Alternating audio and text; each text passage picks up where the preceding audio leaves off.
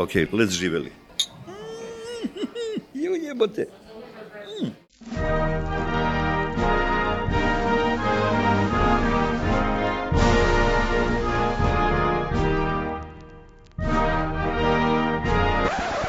This is Remembering Yugoslavia, the show exploring the memory of a country that no longer exists. I'm your distiller, Peter Korchnak. The stereotype of the former Yugoslavia, the Balkans, is that of fragmentation and conflict. But there's a lot that people in the Balkans have in common. They like to argue who did this or that first, or whose song it is anyway. They remember Yugoslavia in one way or another. They eat burek. And we all drink Rakija. Rakija is the quintessential spirit of the Balkans. If you were weaned on Rakija, if you got married with Rakija, if you toast anything with Rakija, you're from the Balkans. Or, as the old meme went, Rakija connecting people. Rakija is in people's blood, it's in their soul, but it's more than a spirit. More than a spirit. When I hear that old glass they used to clink, more than a spirit, I begin dreaming, more than a spirit. Till I see the bottle empty away, I see my Rakija bottle emptying away. On this show, we've made sarma, we've enjoyed burek, and now it's time to wash it down. So, in this, the third annual culinary episode, we'll talk and distill and drink Rakija.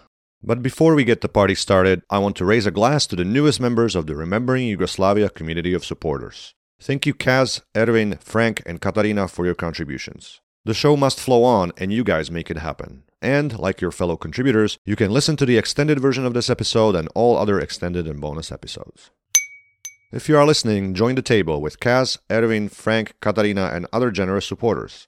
Help keep Remembering Yugoslavia's glass full. Go to rememberingyugoslavia.com/donate or follow the nifty support link in your podcast listening app and get a round in. What do we drink when we drink Rakija? Rakija is a strong spirit distilled from fermented juice of fruits. Article 6 of the Serbian law on Rakija and other alcoholic beverages defines Rakija as an alcoholic beverage produced by distilling fermented crushed fruit, pressed fruit, pomace or fruit marc, grapes, edible forest fruits, and other raw materials of agricultural origin with a minimal ethanol content of 15% by volume and with preserved specific sensory properties derived from the raw material from which it was produced.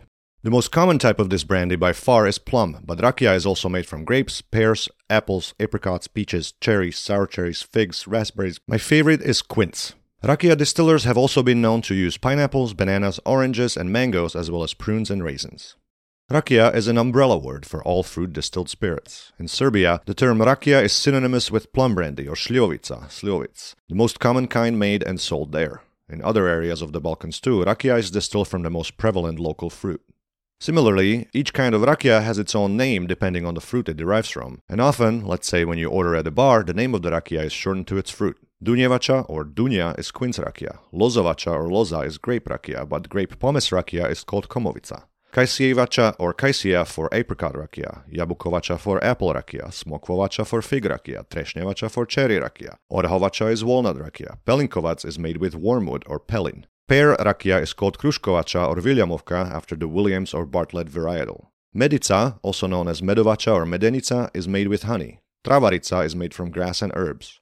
Breskovača, Dudovača, Komadara. There's seemingly no end to it. If it talks like a fruit, looks like a fruit, tastes like a fruit, and grows like a fruit, then it's probably distilled into Rakija. After distillation, some producers add more flavor to their Rakija by adding herbs, honey, walnuts, even coffee. I've had Carob Rakija in Zagreb, and the Dubrovnik specialty Aniseta is anise flavored. Alcohol content of Rakija ranges from as little as 15% to upwards of 50% among moonshine. Most common types are 30 to 40. After distillation, Rakija is left to age, mostly in oak barrels. As with whiskey, the more the better. 6 to 12 months is common. Old plum Rakija is aged for 2 to 5 years, very old šljivovica for more than 6. The word most commonly used for Rakija in English, brandy, actually comes from the German Brandwein, literally burnt wine or brandy wine. The word schnapps is also used. I'll use Rakija and brandy interchangeably. Rakija production and consumption spans the entire Balkans. Let's start with Serbia, where Rakija is the national drink. I've heard Rakija described as the quintessence of being Serbian. Serbia produces some 50 million liters of spirits, or 7+ liters per capita, most of which is Rakija. The WHO statistics show that spirits in Serbia comprise about a quarter of all alcohol consumed. In Croatia and Bosnia and Herzegovina, it's about 13%, but in Montenegro, it's 44%. In 2019, Serbs consumed 2.4 liters of strong alcoholic drinks per capita. By contrast, Croatia consumes less than half of that, Bosnia and Herzegovina about a third, but Montenegro about 3.2 liters. The joke is that the most popular wine in Serbia is Rakija. A survey of Serbian distillers, many of whom use multiple fruits to make different rakijas, found that 84% distilled plums, 50% distilled grapes, about 45% distilled apples, pears, and quinces, and 36% apricots. Croatia is a wine country, but rakija is the most popular spirit, often flavored. Plum, pear, and grape are probably the most common. In the wine-producing Dalmatia, rakija is made from grapes and winemaking leftovers like pressed grape stalks and pulp, or pomace. The region, particularly the islands, is known for travarica, a mild-tasting spirit made from herbs. In Zagreb, Viljamovka and travarica seem to be the most popular. Croatia has EU-protected geographical indication of 6 rakija products, 2 plum and 1 each cherry, herb, wormwood, and grape rakijas. A recent survey of rakija makers on the Adriatic Islands found that 114 species of plants from 38 botanical families were involved in the making of rakija. Almost half of these were wild plants, and all but one, coffee, grew locally. Plums were used rarely, and the strawberry tree ceased to be used in the 1960s. The most common ingredients used in myriad of combinations included fennel, myrtle, sage, rue, juniper, carob, walnut, lemon, bitter orange, bay, rosemary, rose, mint, as well as St. John's wort, wild thyme, catmint, marjoram, curry plant, and lavender.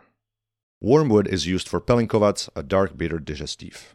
A few rakijas are endemic on the islands. Rakija flavored with the nearly extinct silky wormwood is made on Kres. On Vis, distillers use grey rock rose and Italian buckthorn, and on Brač felty germander and savory. Dubrovnik is known for using bitter orange, where it was introduced in the 10th century, and anise, and Korčula for lemon verbena, brought here by sailors from South America. The Istrian Peninsula is famous for making honey brandy. The base is grape or pomace, and honey is added later in the process, sometimes with further additions like coriander, lemon zest, or propolis. Medica typically ranges between 15 and 25% ABV. Istria, particularly the town of Hum, is also known for producing biska, a mistletoe-infused brandy. Who loves Rakija?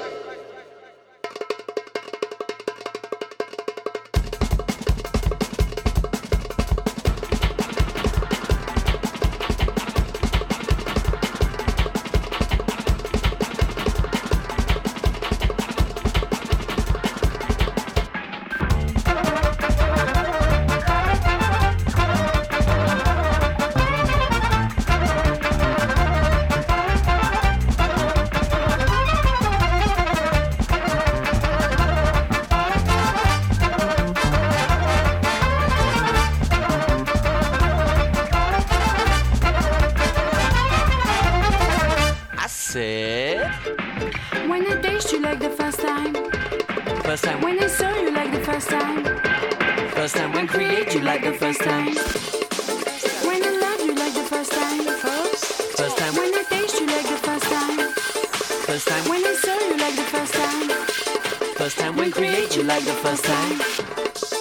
When I'm loving you like first time. First time when I'm loving you and tasting you and feeling you and loving you and wanting you and needing you and seeing you the first time. The liquid cocaine, I keep drink that cocaine. The liquid cocaine, I keep drink that cocaine. The liquid cocaine, I keep liquid cocaine. The liquid cocaine, I keep liquid cocaine. The liquid cocaine, I keep drink that cocaine. The liquid cocaine, I keep drink that cocaine. The liquid cocaine, I keep liquid cocaine. The liquid cocaine, I keep liquid cocaine. We drink, get drunk. We drink, get drunk. That was Lubojna from Macedonia with the song Rakija. As all the other songs you'll hear on today's show, I've played it with the kind permission of the band. Give them some love on social media and buy their music. All the links are in the episode notes at rememberingyugoslavia.com/podcast. You can hear this and all the songs in full in the extended episode, available to supporters on Patreon and elsewhere. Some Balkan sayings and proverbs indeed warn against the negative effects of Rakija. Rakija ate him up and he loves Rakija more than his own mother are just a couple of ways to describe alcoholics.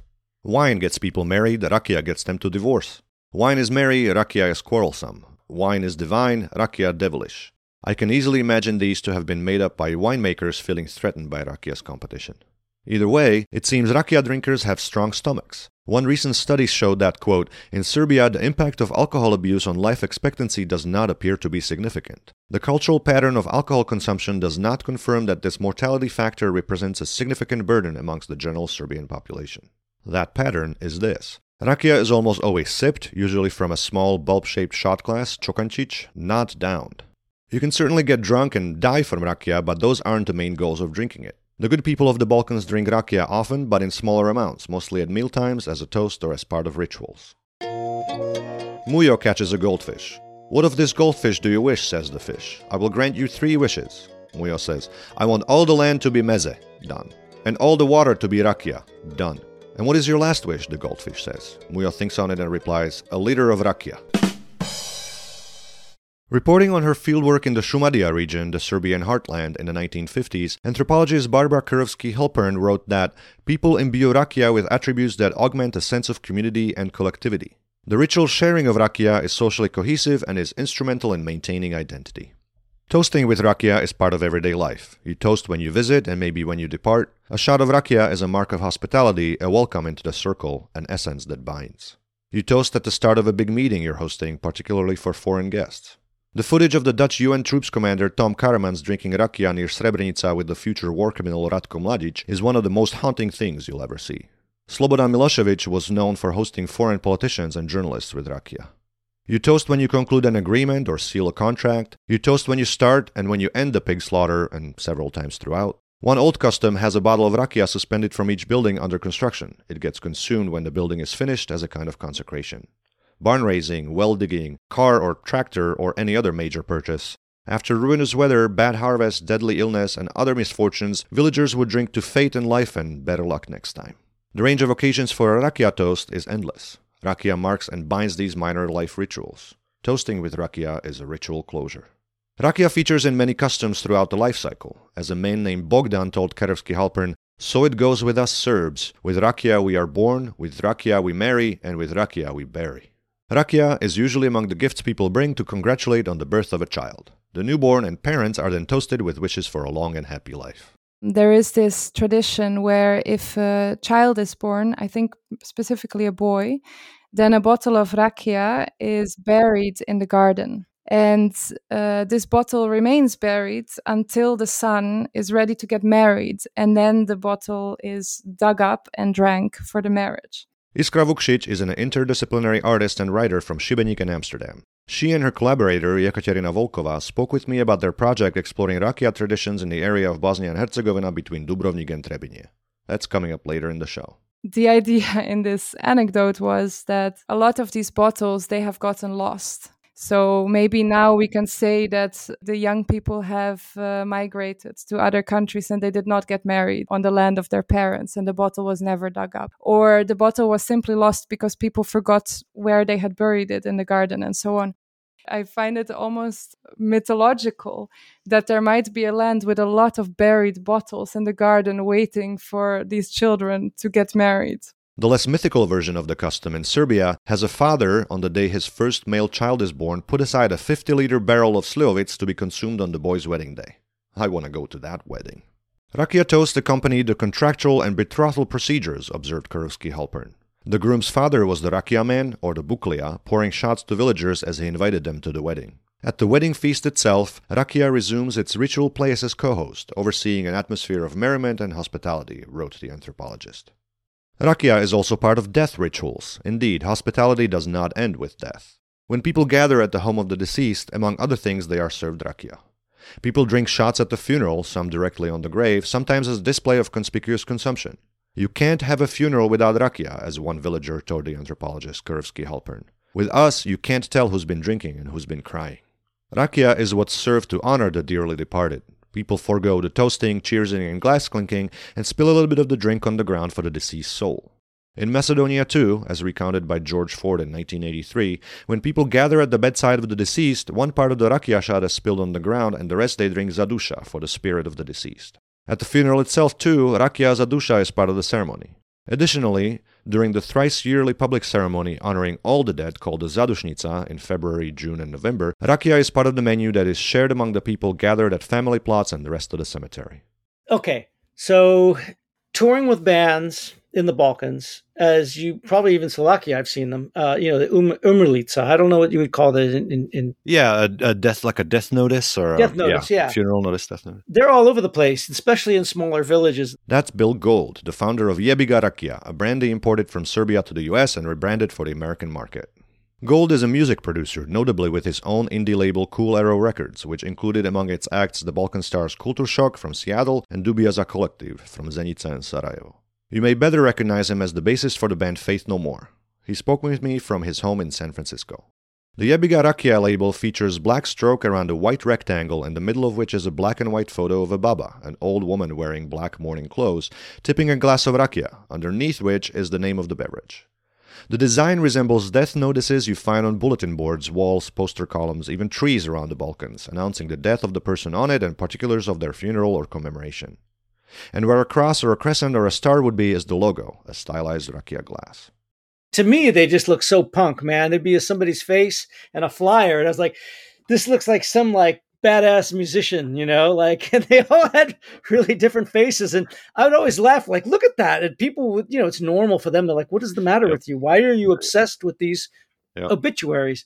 And I was like, if I ever do a rakia, this is going to be the bottle, this is going to be the label on the bottle. Yeah. And then I was like, and if I'm going to do it, I'm going to call it Jebiga. And it was just like a joke, but it really, when I came back from Bulgaria to Serbia, and I was telling people this is what I want to do. And I had a mock-up, it kind of looked like our bottle now, and people would laugh. And I'm like, we have to. You have to. Yeah, you have to do this. Yep. It's incredible. It's incredible. Jebiga. Yebiga is the Americanized spelling of the Serbo-Croatian word that in literal translation means fuck it. Jebiga, as one word, is a universal response to pretty much anything, reflecting that Balkan spirit of fatalism and resignation in the face of facts you cannot change. Jebiga, what are you gonna do? Jebiga, dang it. Jebiga, it's done, life goes on. Jebiga, enough said. In the extended episode, Gold tells the story of the actual baba on the label, and a lot more. The twist, baba in mourning clothes can be used as a visual metaphor for death. For example, in the movie Who's That Singing Over There, a baba who doesn't say a word and no one even acknowledges her presence at the back of the bus represents death and tragedy, and she indeed serves as foreshadowing. It's very metal, and it's very, Yes, very metal.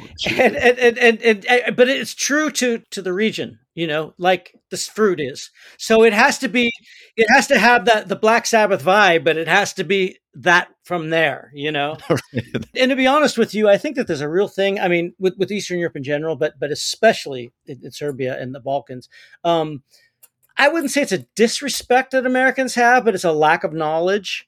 And lack of taking seriously, they think Serbia is Siberia, they get mixed up. They don't really, it's not really on their radar. And I wanted something that people are going to respect, something maybe they might be a little afraid of, and Baba's doing an amazing job with that. Absolutely. Births, weddings, deaths. As a ritual accompaniment, rakia is also part of holidays. Karoski Halpern reported that on Easter, villagers would gather outside the church after service and break fast exchanging food and rakia. Quote, the exchange of rakia clearly mediates the sense of community more than the group participation in the formal church service. During Slava, the celebration of a family's patron saint in Serbia, rakia flows in numerous toasts. Glasses must never be empty. The flow of brandy and the abundance of food represents effective sacrifice with which the prosperity of the household is assured. End quote. Rakia also centers the life of the singer of SARS, the Serbian acronym for Satriani's freshly amputated hand. Drunk and angry, he goes on the road. But there's no rakia in the West, the worst punishment, because there is no beverage like it in the world. It keeps him going, it gives him strength, it is his happiness and sadness. He loves to drink it and begs you to find it for him, or he'll beat you up. Rakiju volim da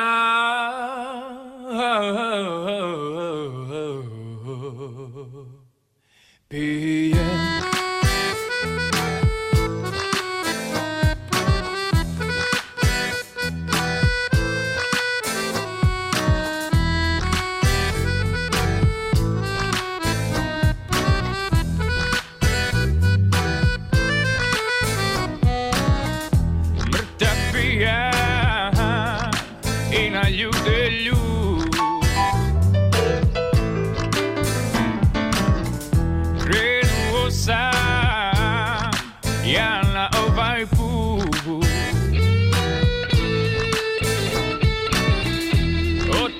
Sam daleko od kuće, ali tamo nema rađe vruće. Na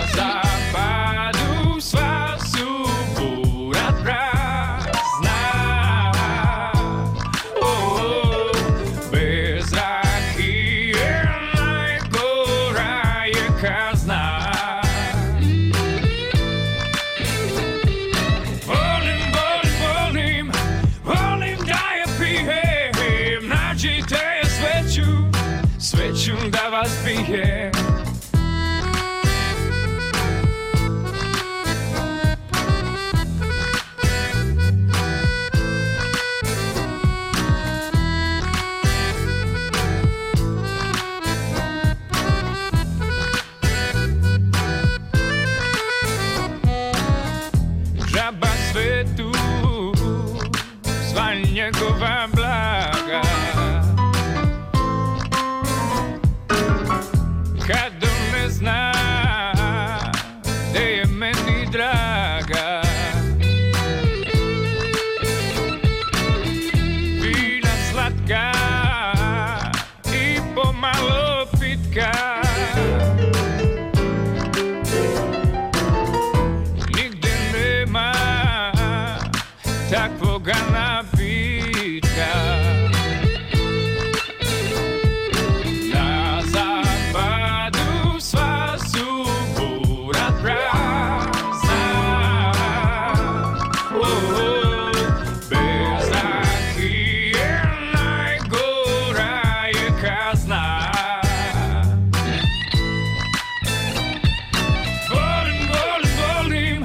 Volim da je pijem, nađite je sveću da vas pijem.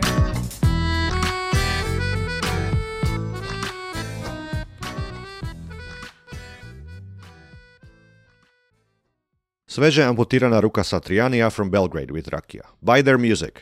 By the way, the video for the song was filmed at Kafana Korčagin, a Yugo-themed Serbian restaurant. Mujo goes to the doctor. I can't prove to my son that Rakija is bad for you. Can you help? The doctor orders the son to be brought in. He sets 2 glasses in front of him, and one he fills with water, the other with Rakija. Then he puts a worm in each. The worm in the water glass squirms, the worm in the Rakija glass dies instantly. What's your conclusion from this? And little Mujo says, if you drink Rakija, you have no worms. I am drinking Baba Olga's Medna Travarica. The artist is Kravukšić again. Baba Olga was one of the people that we interviewed for the Javna Tajna project. She lives in Veličani, in Popovo Polje, in Herzegovina, in Bosnia and Herzegovina. And I would say she is a legend. So it was very exciting to meet her. And it's quite common practice, Peter, to have a rakia in the morning for health, and definitely recommended by Baba Olga for digestion or to sleep that 1 more hour that you need, or generally for health. So she really sees it as medicine. And what I am drinking is Medna Travarica, which means honey travarica, honey herbal drink, slightly less strong than normal rakia. I am drinking also honey drink, Medenica, which I brought this summer from Croatia. And it is slightly less strong, and that's 29% rather than 40 or 39. Yekaterina Volkova is an artist and graphic designer from Yekaterinburg, Russia. She speaks about the Russian experience in the extended episode. Vukšić and Volkova met in graduate school in Amsterdam and have been collaborating since. When we spoke last October, each of us drank rakia. I poured myself a glass of Jebiga Bella from the bottle Gold had kindly sent me. It was morning of my time, and the rakia served both as an energy drink and a digestion aid. Indeed, rakia is also medicine. As one meme put it, I don't know what the illness is, but rakia is the cure. Some people say, drink some rakia and you'll feel better. A Serbian proverb says it best. You don't need another cure, rakia is the pharmacy, and the good God can wait. Some rakias are used as digestives, including rue, walnut, and wormwood. That's your pelinkovac. Rakia is a disinfectant for scratches and wounds. Rue travarica is used to prevent the evil eye. In an article on Montenegrin manners and customs published in 1909, anthropologist Edith Durham recounted 2 medicinal uses of rakia. Medicine was and is largely practiced by wise women. Every disease, they say, has its plant. Most of the remedies are herbal. The following, I am told, is excellent for pneumonia. Take a dried gallbladder of a pig and pound it up. Mix it with gunpowder and drink it in strong rakia. This is very powerful, I was told by a man whose life, so he said, had been saved by it. And second, native surgeons have a great local reputation for dressing wounds and setting bones. The traditional way of dressing a wound is remarkably antiseptic. It was of no account to be washed with water, but cleaned out several times with strong wine or rakia. Durham recounts a conversation with a war veteran of the Battle of Vučedol in 1876 who was shot through the lungs and taken to a Russian field hospital where things went from bad to worse, the veteran told her. The Russian doctor then said he must cut another hole in me between 2 ribs. I had 2 holes already, so I thought it was very stupid. I knew I would die if I had another hole in me. I asked the nurse to tell my people to save me. They came in the night and carried me away. I was so thin my wife carried me like a baby. They poured a rakia in my wound. It made me cough most dreadfully and some of it ran out of the other side. They put the bandages on and poured rakia into me very often. The wound got well and in a year I was strong. End quote. Durham again. He is an old man now and as hard as nails. He has drunk rakia ever since and no wine. It is firmly believed that whichever you are dressed with, wine or rakia, you must drink for the rest of your life. In Sanjak, a region in southwest Serbia, locals would drink rakia to relieve fever, sore throat, cold, and diarrhea, apply rakia topically on wounds, toothaches, headaches, and eye inflammations. They would soak a piece of cloth with it and place it on the chest for cough, and they would heat it up and inhale the fumes for sinus ailments. Talk to anyone in the Balkans and they'll inevitably have a story of their mother or grandmother using rakia as a cure. Pour it on a cut or scrape to disinfect it. Mix it with honey or garlic for cough syrup. Soak it in cloths to relieve fever or toothache or stiff neck. Drink a shot, or even a half, in the morning for immunity, digestion, and general well-being. I remember my mother recently tried drinking a half shot of moonshine slivovitz first thing in the morning, and her sleep and digestion improved considerably, until the supply ran out. Shumadijski chai, Shumadija tea, named for the region it comes from, is a toddy made with rakia and honey that's used as a warming beverage and relief for colds and coughs. Pacify teething infants with a gentle rakia rub. Swish a shot on an aching tooth. Cool an insect bite itch. Mix it with cooked nettles to purify your blood in spring. Heat it and infuse it with salt to induce abortion. Drink a lot of it to relieve birthing pain. Numb your grief. Massage into affected areas to ease your rheumatism or back pain or sore muscles or to reduce swelling. Sip it with parsley to fix a UTI. Recipes go on and on and on. Rakia is also a good cleaning agent and disinfectant. It removes laundry stains, it cleans windows and glassware, it used to disinfect diapers and clean kerosene lamps as well as surfaces during pandemics. Because of its mood-altering properties, rakia is also said to induce song. Writing about Sevdalinka songs for the Congress of Bosniaks of North America, Ivan Lovrenović claims that, quote, serious connoisseurs and aficionados know full well that there is no true song without company and without rakia made by a craftsman's hand. That which smells of the plum, or more precisely the velvety blue dew shrouding the ripe fruit at dawn, pours benevolently through the stomach and the limbs, catches slowly and holds long, and fills the soul with a noble and disconsolate melancholy, and draws forth a song. Tekla je rakija, cele noći venama, jednoga bekrije, koji pije zbog tebe. Tekli su stihovi, one noći kad su te, njegovi svatovi, uplakano odveli.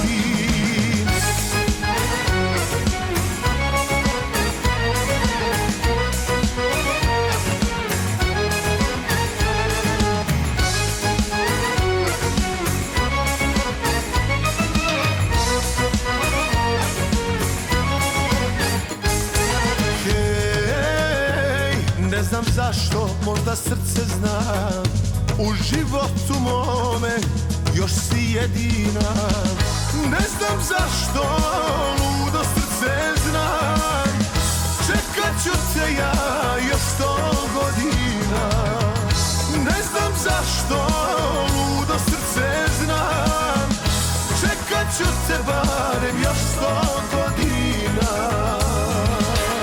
Tekla je rakija, cele noći venama, jednoga bekrije, koji pije zbog tebe. Tekli su stihovi, one noći kad su te, njegovi svatovi, uplakano odveli.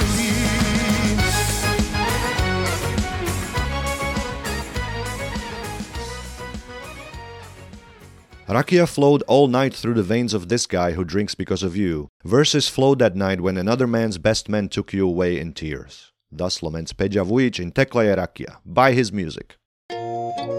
Hasso walks into a pub and orders 5 shots of rakia. He drinks them and says to the barkeep, 4 rakias. Drinks them again, says, give me 3 rakias. Drinks those as well, then the 2, and then finally, when a single shot of rakia stands before him, he says, u pičku materinu, the less I drink, the drunker I get.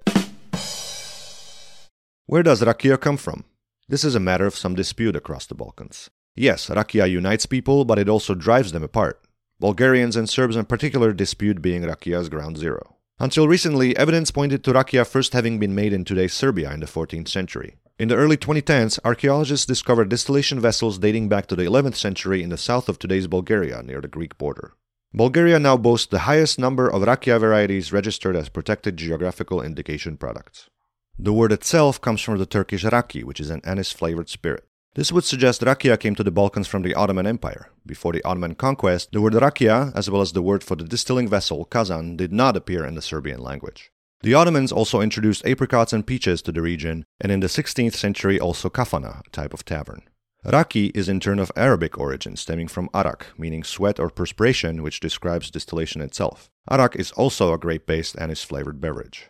Arabs are probably the first to distill spirits, or alcohol, in the 9th century, having adopted distillation from Egypt, where monks had invented it in the 6th century. Distillation was also invented in China, and some claim it was Armenians who were the first to distill spirits. There's evidence that distillation also came to the Balkans from the west, specifically the Republic of Venice. The first evidence of distilling in Europe comes from Sicily in the 11th century, when the island belonged to the Caliph of Cairo.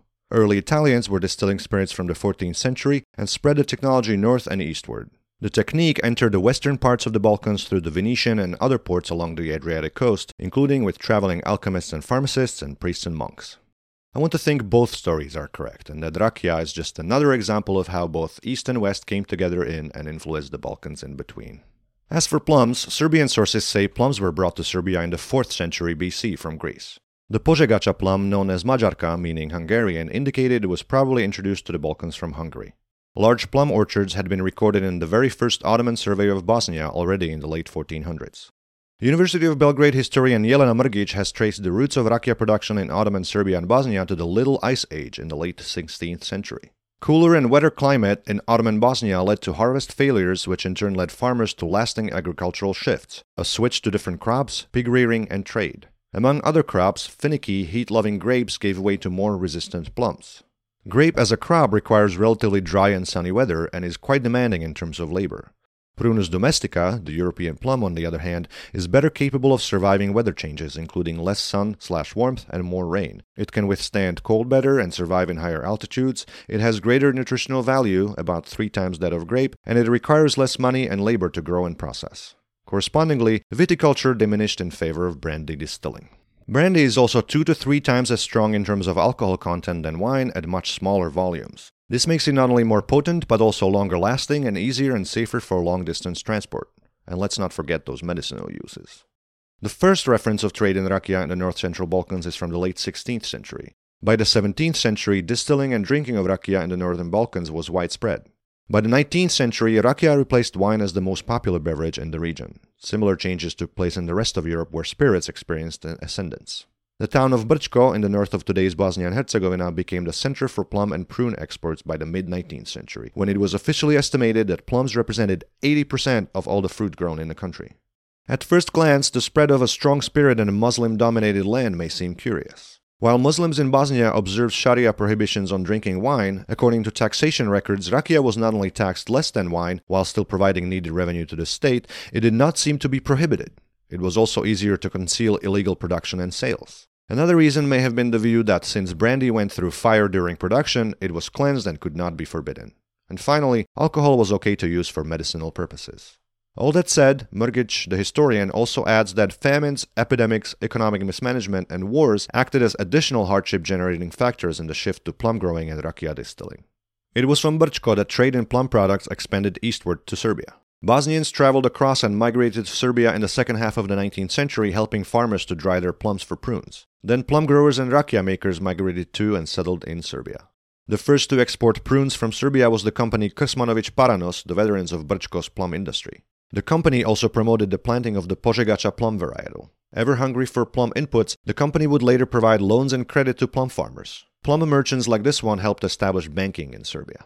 Plums spread rapidly throughout Serbia, helping to cultivate hillsides without arable land. Thanks to climatic and soil conditions, plums thrived only in certain areas. The so-called plum belt of Serbia extended from the Bosnian border in the west to River Sava in the north to River Morava in the east, enclosing all of Šumadija.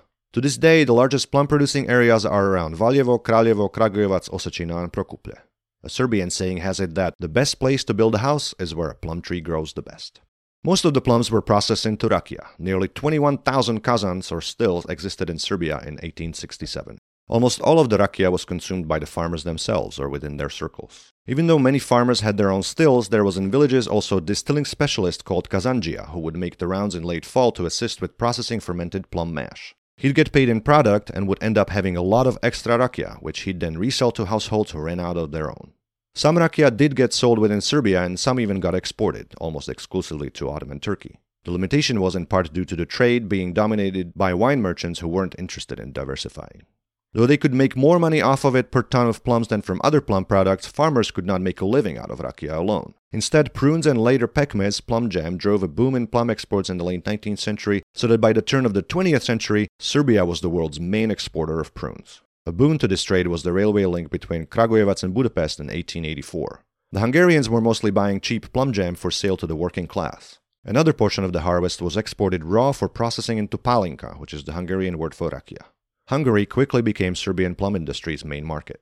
By the early 20th century, plum products amounted to some 20% of Serbia's total exports, double that in the plum belt itself. 36% was sold as prunes, 20% as rakia, 27% was consumed within the farm, both fresh and as rakia. The first registered patent in Serbia for a rakia-making machine dates to December 1909.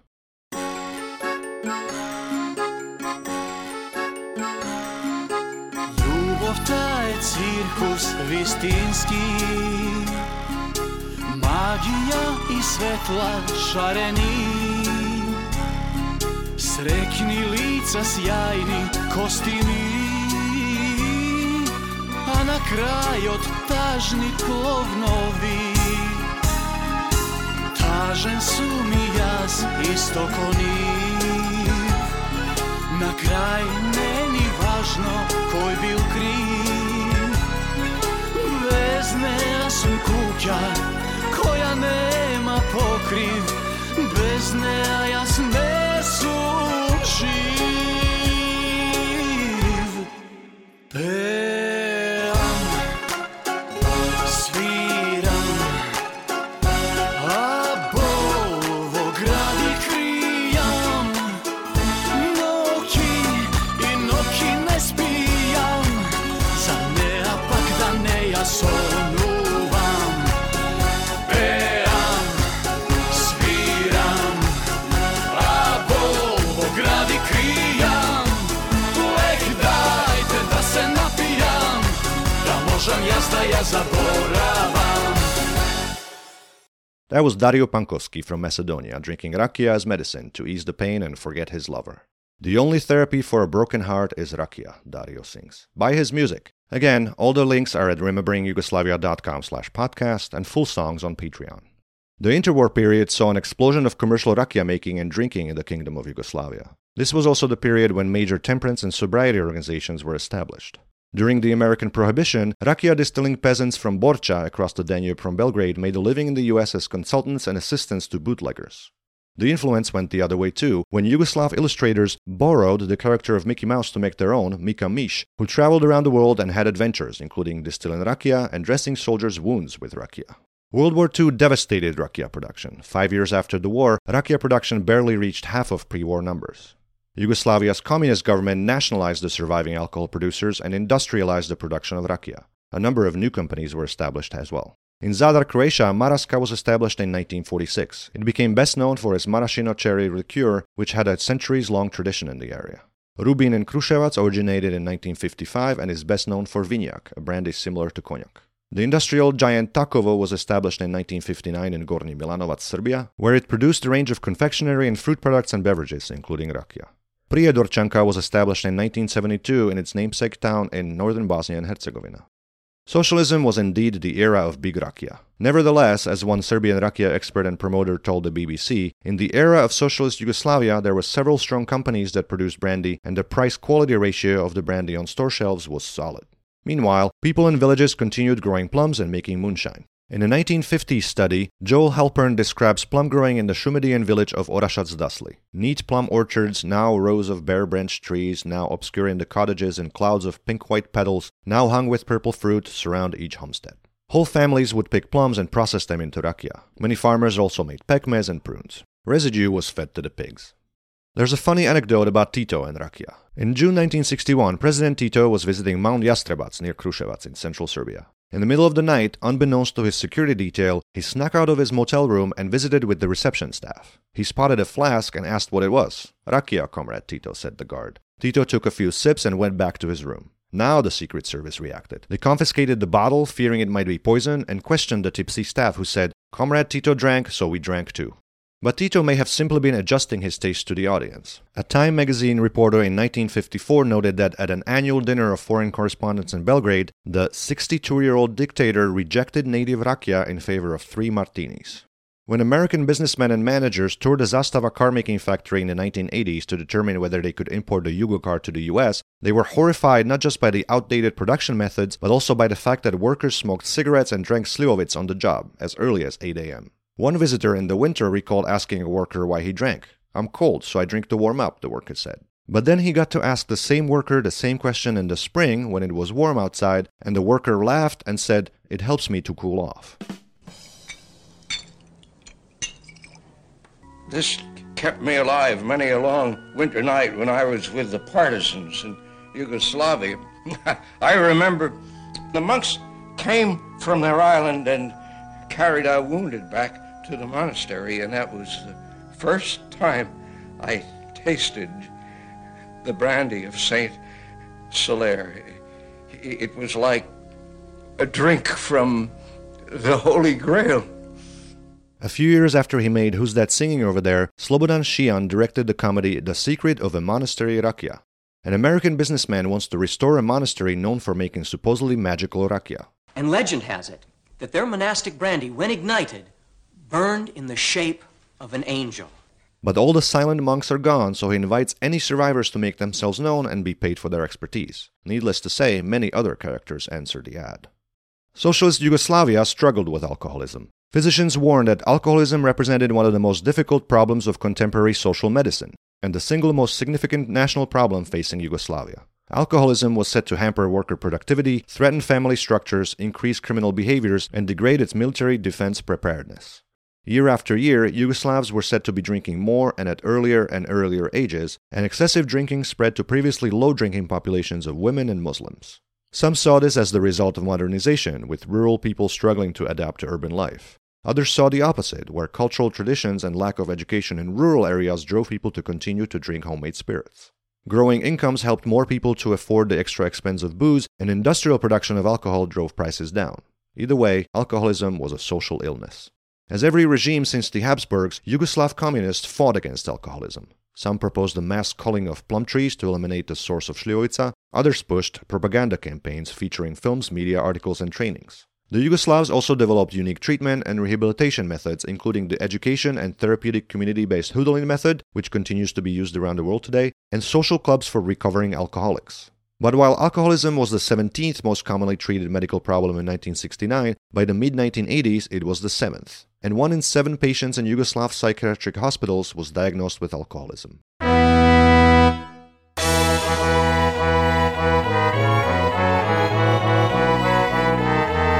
Come travel with me in a country that no longer exists. This spring, summer, and fall, I'll be leading tours across the former Yugoslavia. Yugoslavia, from the cradle to the grave, is a 12-day journey across the history, present, and future of the disappeared country. Through 3 capitals and many stops along the way, we will trace Yugoslavia's history from its birth to its resting place and investigate the ways it remains alive today. Choose from one of 7 tour dates in April, May, August, September, and October.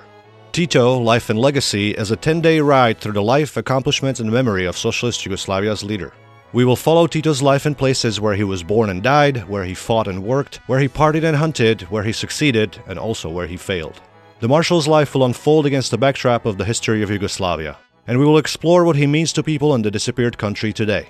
Only one date is available to coincide with Tito's birthday and the Day of Youth commemoration in Kumrovec. Everywhere we go in each tour, guest guides and expert speakers will highlight more fascinating stories. Learn more and book at rememberingyugoslavia.com/tours. See you in Yugoslavia. In the 1990s, many state enterprises went bankrupt or were privatized, and rakia production suffered. In addition, many private distillers were convinced that rakia was better than those foreign concoctions like scotch or cognac, and thus convinced of the drink's inherent superiority, failed to invest in marketing. The gray and black market filled the void, and a rocker got inspired. We were in Berlin when the wall came down. We played that night, so that's when we were really kind of in our ascendancy. Bill Gold, the rakia American again. And very soon afterwards, pretty much all of Eastern Europe, the governments fell and that world opened up for touring. So to me, being an American and being sheltered from that part of the world, it was really like where I wanted to go and what I wanted to see. And I just got deeper and deeper. And the more I got into that area, the more I wanted to know. And Gold told Food and Wine magazine that he first tried rakia in May 1992 at the Faith No More concert in Budapest, when some bottles Serbian fans brought to the show ended up backstage.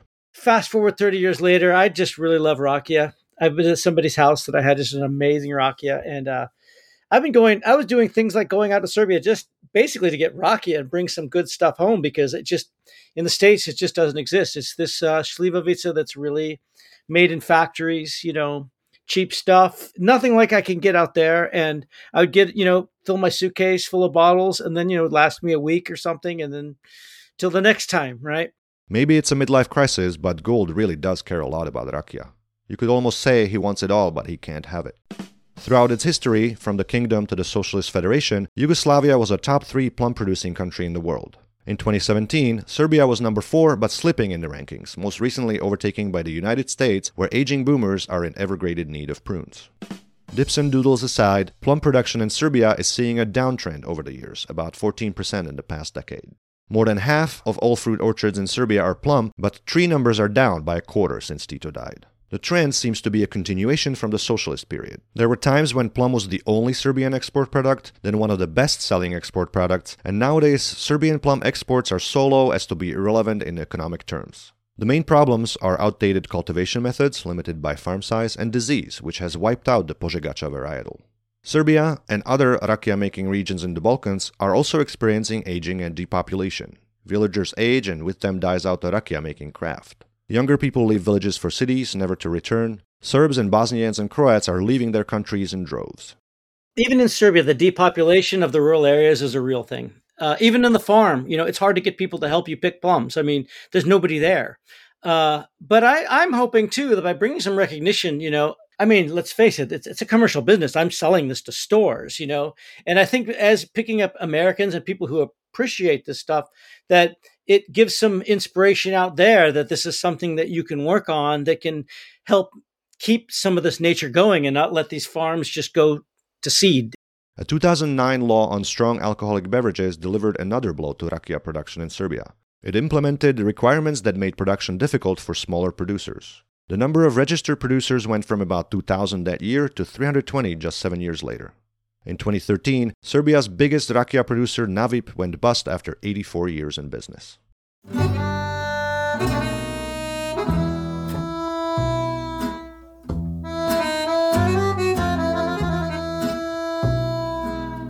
Ja želim da zaboravim, pa sam eto popio. Onako sam jer nemam s kim, pa sam se evo malo i počastio. Jer moram da se mirim s tim, da sam bez tebe ostao. Sećanja ubijam, al se setim kako sam te slatko ljubio, pa izgubio. Al nema te, nema takve ljute rakije kao ljubav tvoja kad me opije. I nema te, nema takve crne magije, pustu želju za tobom da ubije.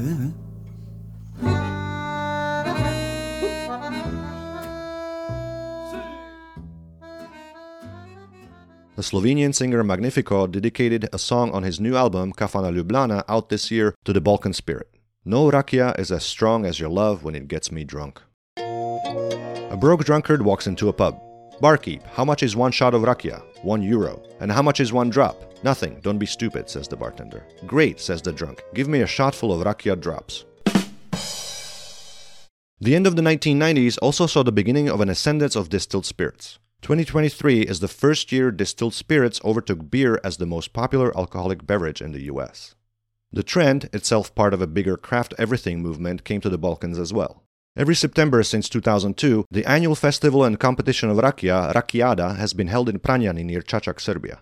The word itself plays on the Serbian word for the Olympics, Olimpiada. The timing is auspicious during the harvest of plums. A vast majority of entries are by individual distillers. In my favorite category, Quince, where the winner was Ilija Krunic from Pančevo, the quality did not reach the gold level this year.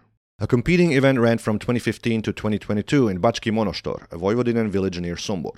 The Podunav Association for the Promotion of Eco and Rural Tourism held their event, SFRJ Rakijada, on the occasion of the Day of the Republic, Yugoslavia's birthday. SFRJ is of course the acronym for the Socialist Federal Republic of Yugoslavia, but the event organizers turned it into 100 bottles of rakia of Yugoslavia. Promotion materials prominently used the Yugoslav flag and a bust of Tito, both of which were present on site.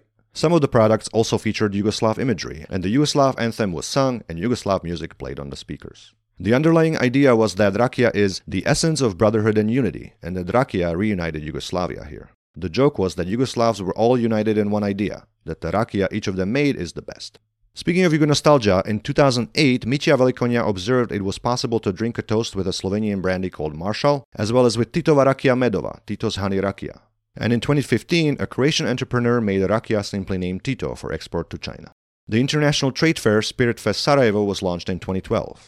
This year's award for the best šljivovica went to Rubin. In 2016, the exhibition Making and Drinking Rakia at the Ethnographic Museum in Belgrade offered a comprehensive overview of practices and customs related to rakia in Serbia. These were the precursors of rakia's revival.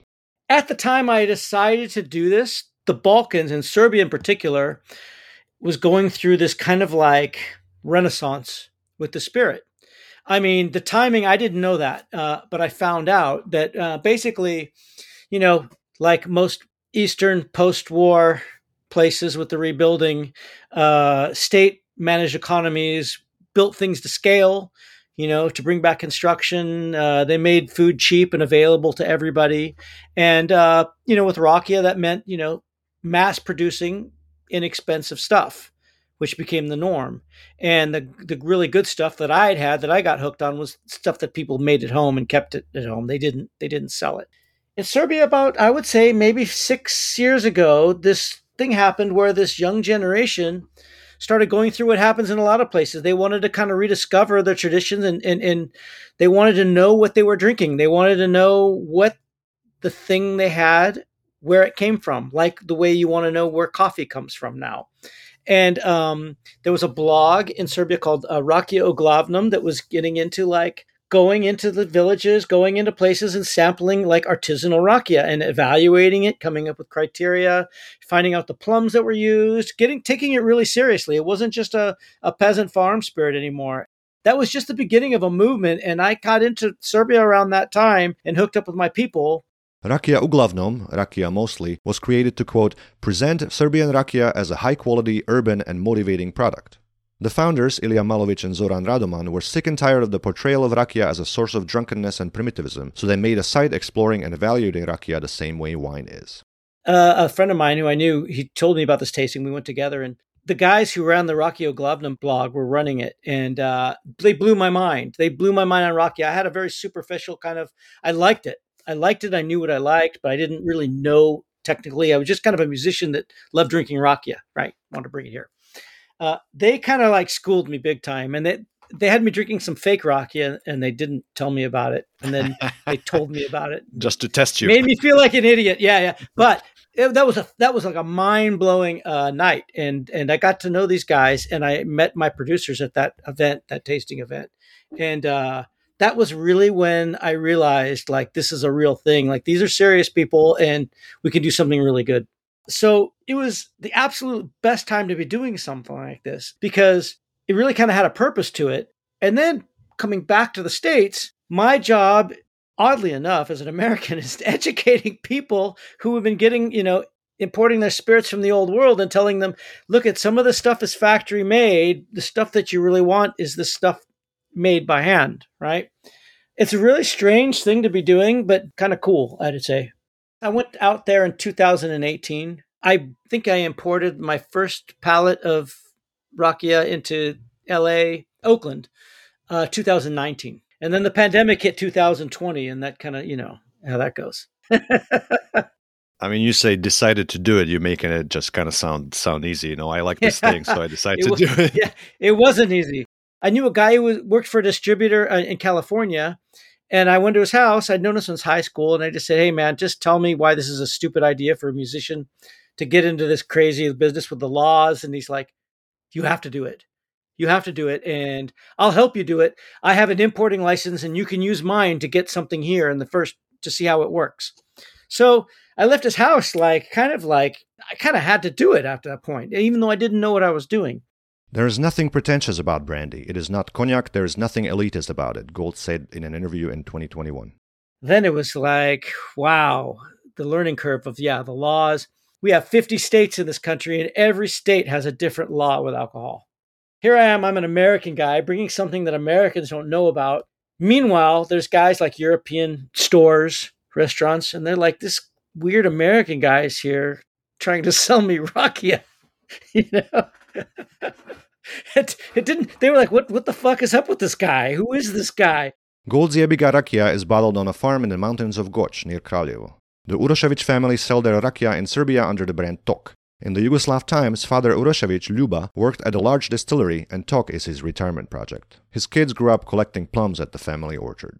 I mean, my guys are really ultra purists, and it's all about not getting in the way of the fruit, letting it express itself. So doing as minimal impact as possible. Our plums are grown up on a mountain that's kind of high elevation. And it's surrounded by pine trees. So in my rakia, you're going to taste a little bit of like pine oil, pine needle, mineral stuff from the mountain. It's got a little different characteristic to it. We have it bottled there on the farm. So our stuff's made on this farm in the middle of Serbia, in an area called Šumadija, which is known for plums and distillation. So it's on a small farm on a mountain, and the father who actually is a master distiller, who makes it, does it completely no cheating. He's just like a real purist. I mean, I just can't think of better people who've met up with, and I've been going to the farm every time. I go there 2 times a year now, and I just feel like it's kind of like, I feel like I'm part of it with them. They really brought me into their family. That's what's beautiful about rakia. Just generally, you have different variations or different varietals of the same fruit, and you have different regions, and then you have different fruits, and it's just this whole rich world that's kind of unexplored in terms of the U.S. and Absolutely. the U.S. Alcohol or U.S. spirits market. Okay, it's kind of more like wine, right?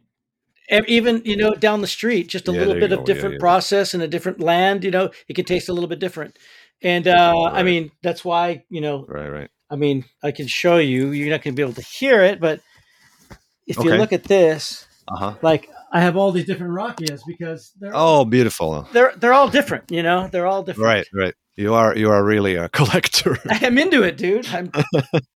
Tok is one of the prime rakia brands on the Serbian market. Prime and rare. A study published earlier this year found that only 4% of Serbian distillers have fully mastered and deploy all facets of marketing. The study, conducted mid-pandemic, surveyed 104 distillers, only 8 of whom distilled rakia professionally in a sanctioned, registered distillery. 27 sold the product legally, and the rest of the samples sell their product in the grey market. This tracks with the estimate by Serbia's Ministry of Agriculture, Forestry and Water Management that 80% of the rakia market in Serbia is illegal, meaning producers don't pay any taxes or excise charges. Small-scale producers operate an estimated tens of thousands of pot stills in the country. There are 10 times as many unregistered distillers as there are official ones. With 50 to 60 million liters of rakia distilled annually in Serbia, that's a lot of quote-unquote illegal booze.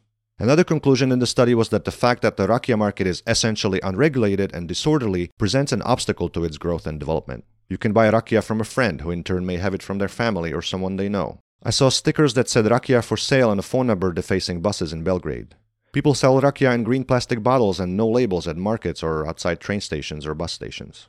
There was a woman who I spoke to regularly on the market, Slavica, and she was selling rakia on the market in these, I don't know if you've seen them, but these plastic bottles with a red cap that you can buy in any agricultural shop. And they sell anything in it from rakia to defrosting liquids and other chemicals and so on. Yeah, these standard plastic bottles. Artist Iskra Vukšić again. And she had them on the market. She did not have any labels on it because she liked when people would ask her what is in it. So the conversation to her was very important. But it was a little bit under the table selling because it's legislated against. You cannot just sell your homebrew rakia.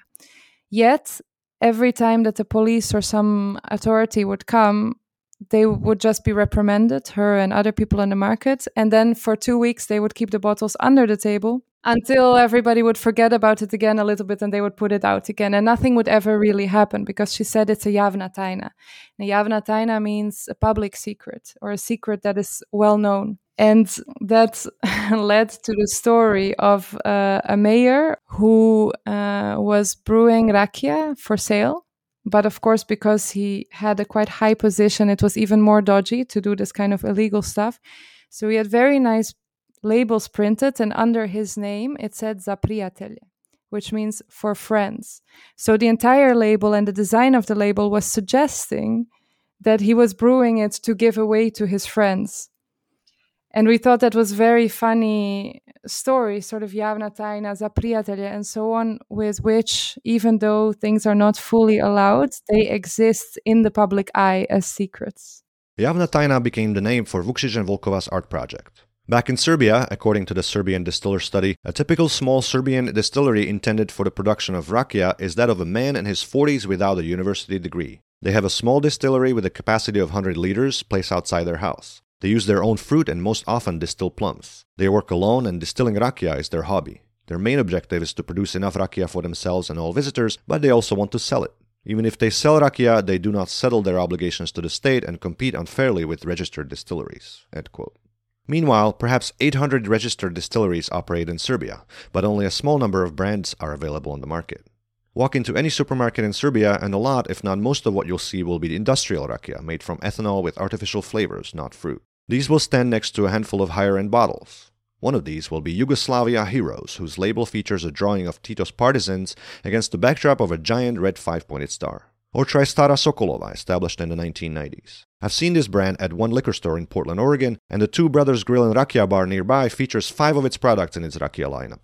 Anyway, rakia isn't the most profitable of industries. The study identified a few causes of this, including inferior product and lack of branding and promotion, which leads to lower prices. In terms of product quality, most distillers in the study make rakia the way their grandfathers did, focusing on cost rather than the consumer, which leads to lower quality product and lower price. Only 1 in 4 surveyed distillers use scientific methods to make rakia, and see better rakia sell at higher prices, as much as 60% over the fuddy-duddies. High-quality rakia is said to comprise less than 5% of production. Again, obsolete technology is the main culprit. The study also identified the failure to implement or in fact understand marketing as a cause for poor competitiveness of Serbian rakia. Quote, "As a cultural icon, Serbian rakia is mentioned much more often in folk songs than in business plans. It seems that Serbian rakia distillers are unclear as to who they are targeting with their marketing, which target group the product is intended for, and who will buy it. In fact, the best-selling spirit in Serbia is not rakia, but Rubin's Vinjak. The Yugoslav-era company sells some 3 million liters of Vinjak every year." New commercial rakia producers most often claim family tradition as the source of their craft. In fact, a great part of the rakia revival is driven by younger generations of distillers discovering, reviving, and yes, capitalizing on their heritage. With their project Javna Tajna, Public Secret, Vukšić and Volkova have traced some of this resurgence and its history. We looked at fermentation and distillation in a slightly more abstract sense, as a kind of ancient science that goes back all the way into history across all of those shifts and schisms and changing ideologies and so on. And that had the potential of creating a kind of continuation that we can also use to look at the future through. And so we started experimenting with fermentation as this kind of first step. Distillation, the fermenting yeasts are organisms which need some care and the right circumstances to live. And then they start this transformation and growing process on their own. So you very much feel immediately that they are alive. And since they are the first step to creating spirits, we then kind of looked into the double meaning of the word spirits, of spirits as in the alcoholic spirits, but also spirits as in the spirits of the ancestors that came before us and so on. Resurrected kind of in this process of moonshine brewing, fermenting, distilling, and the ancient sciences. So that was a more magical part of the project. And then we got the opportunity to go to the common residency of artistic research and production in Orah, which is in Bosnia and Herzegovina. We quite quickly figured out that what we wanted to do there locally was really connect to other people who have this history, who have this knowledge, and to try to understand how this knowledge is passed on from generation to generation. Vukšić and Volkova interviewed locals and channeled their stories in performances, including a storytelling performance and a guided tour of a vineyard. The duo sought to answer the question, how did people learn to distill, and do they still?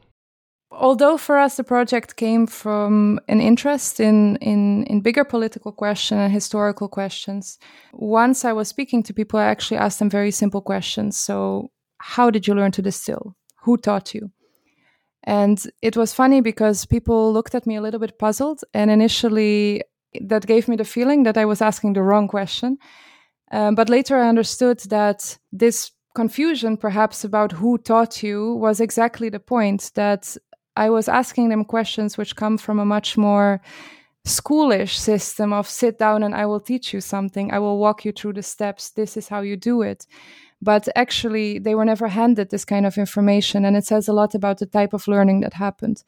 So people were just present as children. They were assisting. They were being handed ingredients or tools to hold, to fetch. Maybe they were being helpful. Maybe they were in the way.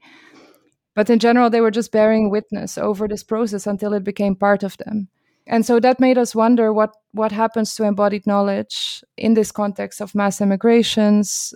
Young people are leaving massively from ex-Yugoslavia, but also droughts are challenging the growth of fruit and so on.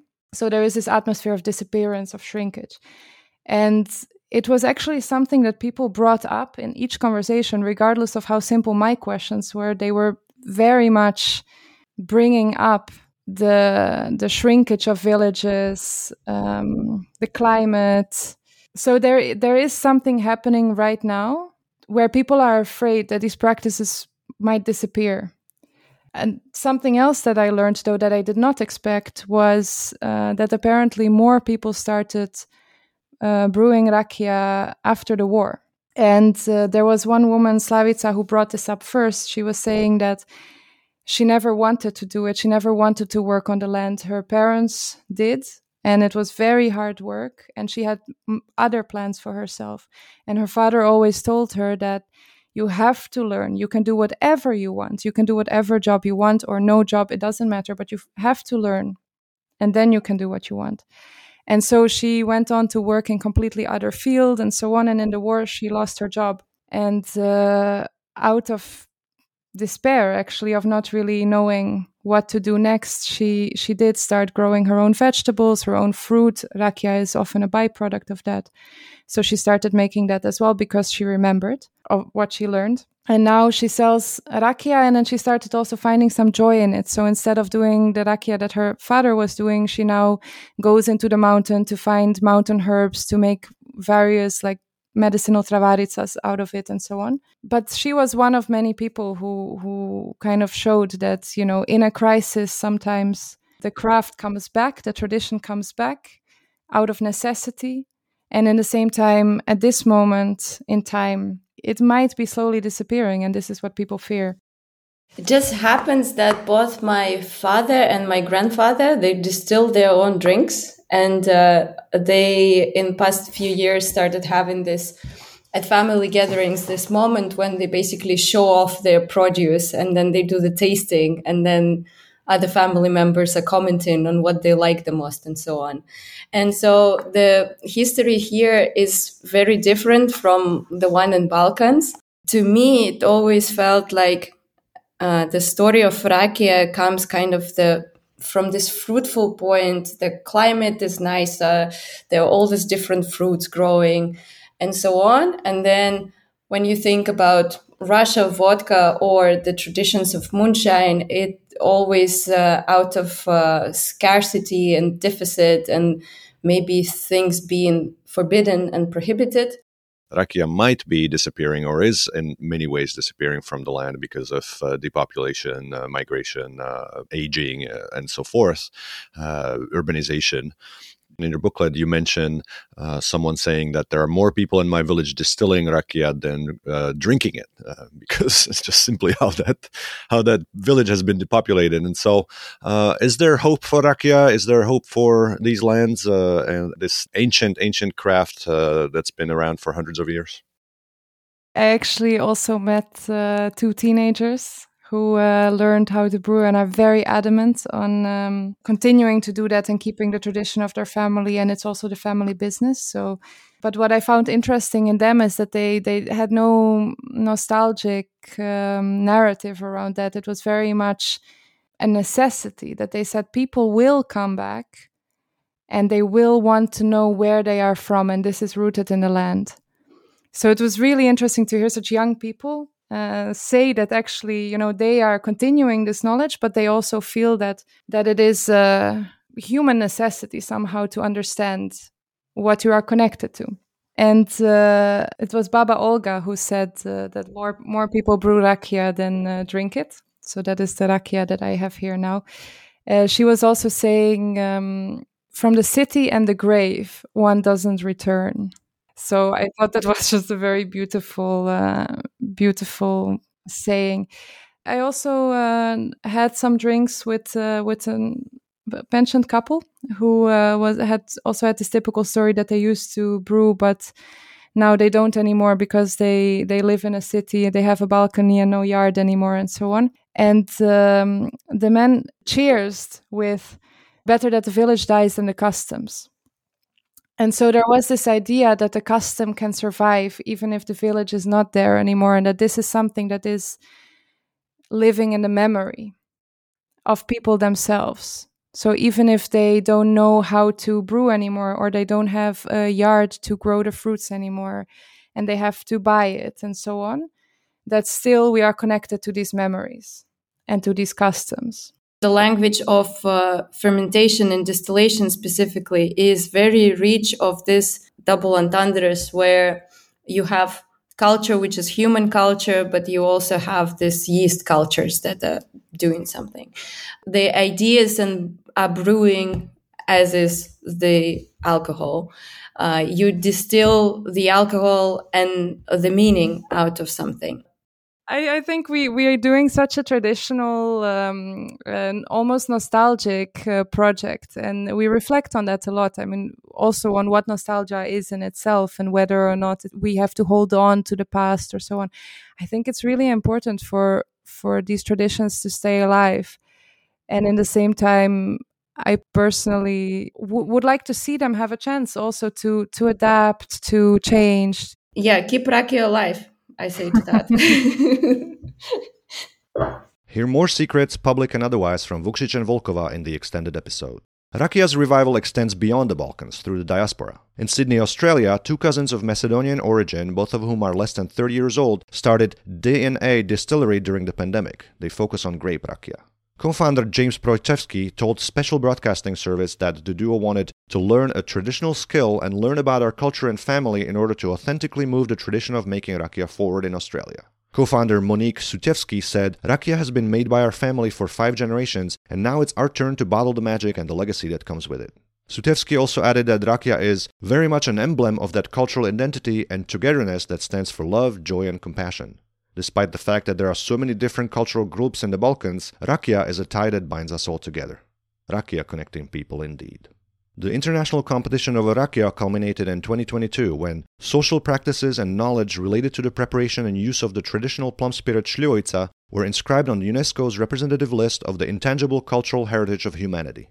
The UNESCO World Heritage status gave rakia a good boost. Tourism makes great use of rakia in Serbia. You can have a flight of rakia before you even land in Belgrade on Air Serbia. Many traditional tours include shots of rakia as part of the story. Specialty tours are also a thing. For example, the company Still in Belgrade Tours offers a rakia tour, which for €35 includes a 2-hour guided walk through Dorčol, a rakia shot at a bar, finger foods, and a distillery tour with more shots and sales. A number of distillers around Serbia offer tours and tastings. The distillery in Vrčin, southeast of Belgrade, which has been making Bojkovčanka rakia since 1985 and is possibly the first legal distillery in Serbia, has been operating the Rakia Museum since 2016. The museum boasts over 700 exhibits, including the world's biggest bottle of rakia, a 2-meter hand-blown behemoth. The Rakia bar in Belgrade has been around since 2006. Its menu boasts some 150 rakias. Rakia has made it to Schwag. On the personalized products marketplace Spreadshirt, the Yugo Gear Store carries products emblazoned with their rakia drinking team design, a traditional flat Serbian rakia bottle in lieu of the flames on the coat of arms of socialist Yugoslavia.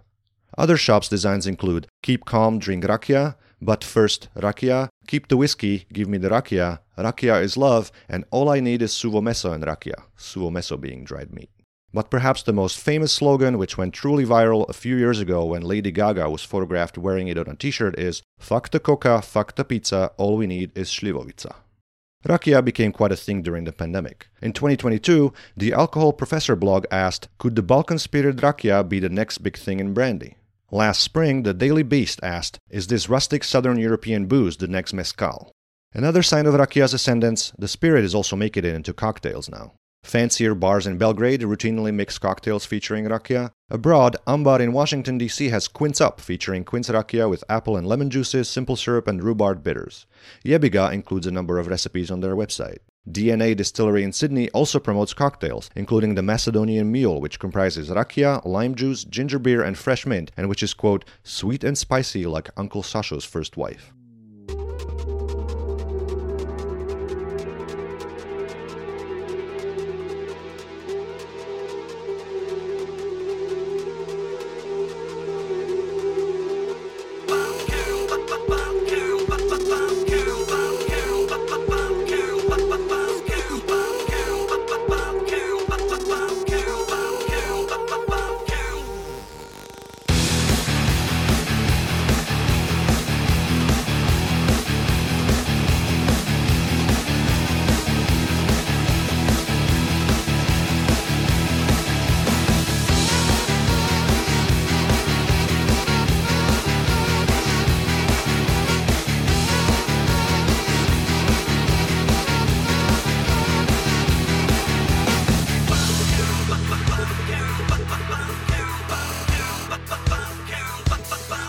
Yes, I left my motherland and went so far to get a good job and a brand new car. A very smartphone, 100-inch TV, American hits on my MP3. I'm living in diaspora, I'm very proud of my house with a pool, master credit card. Big gold chain hangs around my neck, Mercedes-Benz parked in the back.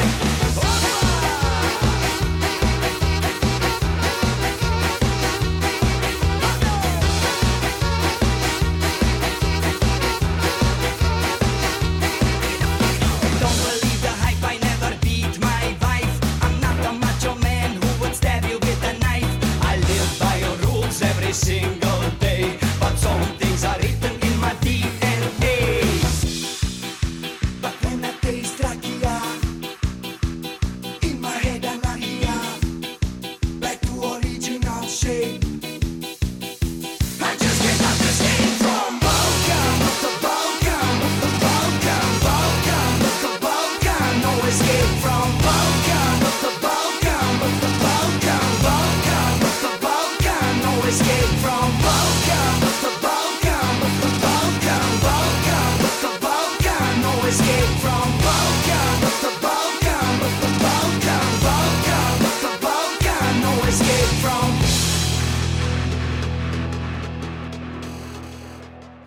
Dubioza Collective released some of their work on Gould's Cool Arrow label. Like Culture Shock, they now release their work on their own. Buy their music. And rakia. Their own Maksuzia rakia is a plum brandy with the slogan, Rakia, disinfecting people. The first time I had Jebiga rakia was the bottle I bought in a liquor store in Fortuna, California, which was for me on the way between Oregon and the Avenue of the Giants. Middle of nowhere town, little reason to stop. Except the map on the Jebiga rakia's website showed it as the nearest place I could get a bottle. Anybody, I recommend looking Fortuna up on the map. Just, we're talking about, there's nothing around there. And I was getting these distributor reports, and like Fortuna, this market in Fortuna kept ordering some. I had no idea why, how they even knew about it or anything. We switched distributors, and I was contacting all the places that were ordering it to let them know we had a new distributor. And I called up that market and talked to the manager, and he's like, oh yeah, sure. Yeah, we're not ordering as much as we did, but yeah, there were these Bulgarian guys who were living up here in the mountains, and they were growing weed. And they were coming down from the mountain, and they were buying it all the time. Yeah, we were selling lots of it to them. That's great. And then they left the business, and that was that for Exactly. Yeah. So Bill Gould of Faith No More is going around selling the beverage in liquor stores and whatever. So that must be a shock to people who recognize you or know your name. How's that going? It's pretty weird. It's kind of cool. I mean, I've met a lot of really amazing people that I wouldn't have met. It's kind of like going on tour without having to play music. But, it's also people who like to eat and drink a lot, which I would have done this 20, 30 years ago. I would be having the time of my life, but I just turned 60 this year and it's a workout. But I found myself like I was at St. Louis in Missouri about a month ago, and I was in a gas station liquor store talking to an Indian guy, trying to get him to carry some bottles. And I was just like, caught myself like, how the fuck did I get here?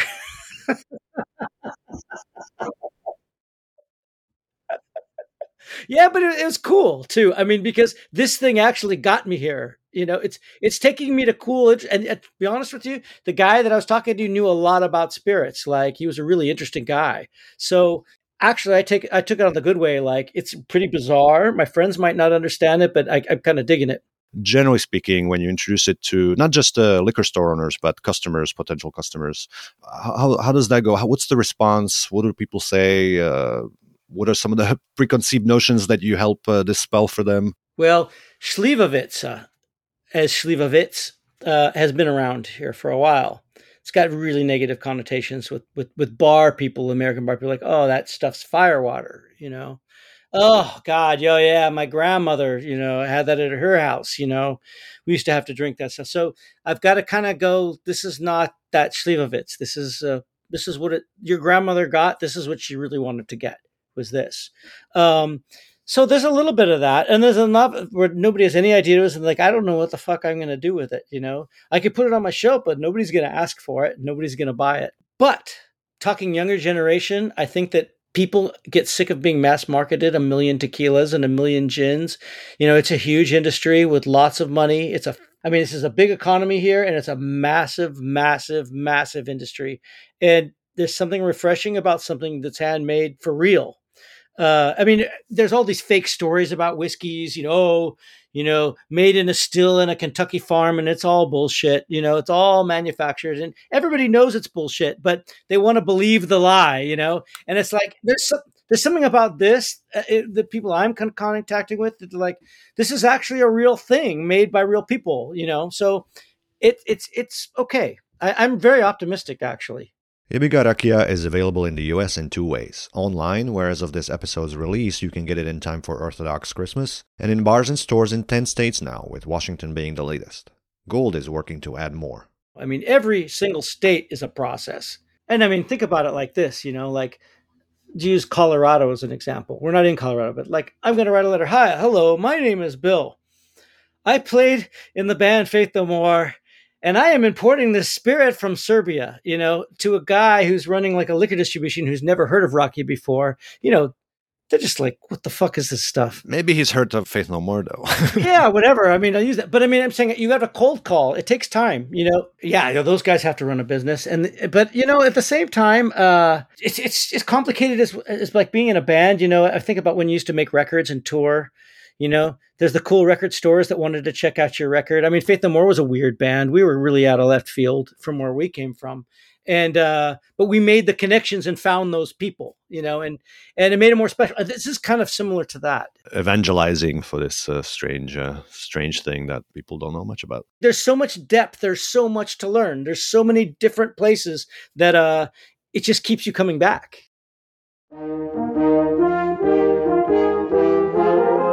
That's all for this episode of Remembering Yugoslavia. Thank you for listening. Find additional information, embeds, links to purchase all the music you've heard, a list of sources, and the transcript of this episode at rememberingyugoslavia.com/podcast. Hear more stories and interviews with Vukšić, Volkova, and Gold in the extended episode. Navigate to rememberingyugoslavia.com/donate and get access to more Rakija today. Outro music courtesy of Robert Petric, additional music courtesy of Dario, Dubioza Collective, Lubojna, Magnifico, Peđa Vujić, and Sars. Buy their music. All the links are at rememberingyugoslavia.com/podcast. The track Balkana by Abstracker, licensed under Creative Commons. Special thanks to Lindsay Sauvé. I am Peter Korchniak. Ciao.